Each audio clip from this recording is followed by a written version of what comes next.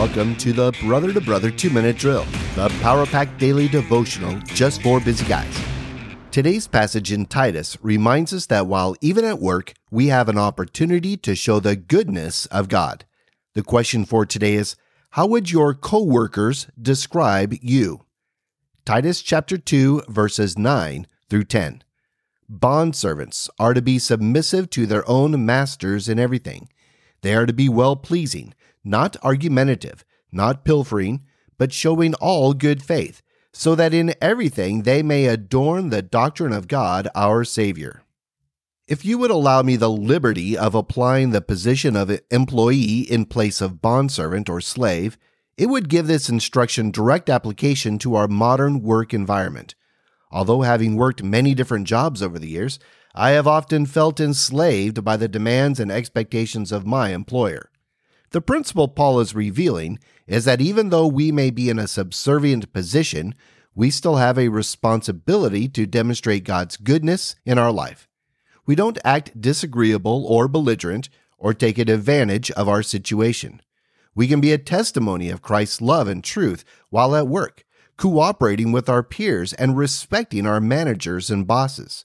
Even if we work in a position we feel is beneath our skill, education, and experience, we should still strive to build up our coworkers, honor our employer, and have an excellent work ethic. I can speak to this principle with firsthand experience. In the middle of COVID-19, I resigned my professional ministry position and took a temporary job at Portland International Airport. I plan to work it till the Lord open up my next ministry assignment.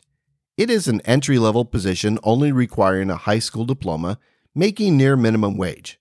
And I have a master's degree, decades of various leadership work experience, and yet here I was. I admit at times I felt depressed and angry having to do this level of work. I felt tempted to not care about the work, my coworkers, or what I did because it definitely wasn't my career path and just an hourly job. But the Lord spoke to me that this job was providing for my family during an unprecedented world pandemic. He reminded me I could be His minister or servant in this workplace if I cared and was pleasant with my coworkers, if I was an encourager and blessing to my boss and supervisors, if I was known to work diligently through even the most menial task, to be prompt, show up to work when scheduled, and give my best. None of that sounds like how I used to impact others through preaching, counseling, and leading worship services. But after about 10 months now, I can see how my work attitude and integrity has established friendship and trust with my coworkers and others, which has given me a unique opportunity to speak God's wisdom into their lives or pray for them when they wouldn't have otherwise received it. I've learned I can be an effective minister in the church and in the workplace.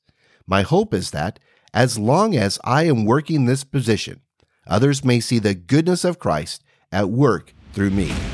Thanks for listening. Be blessed. Stand firm. I'm Tim Kaditz, your brother in Christ.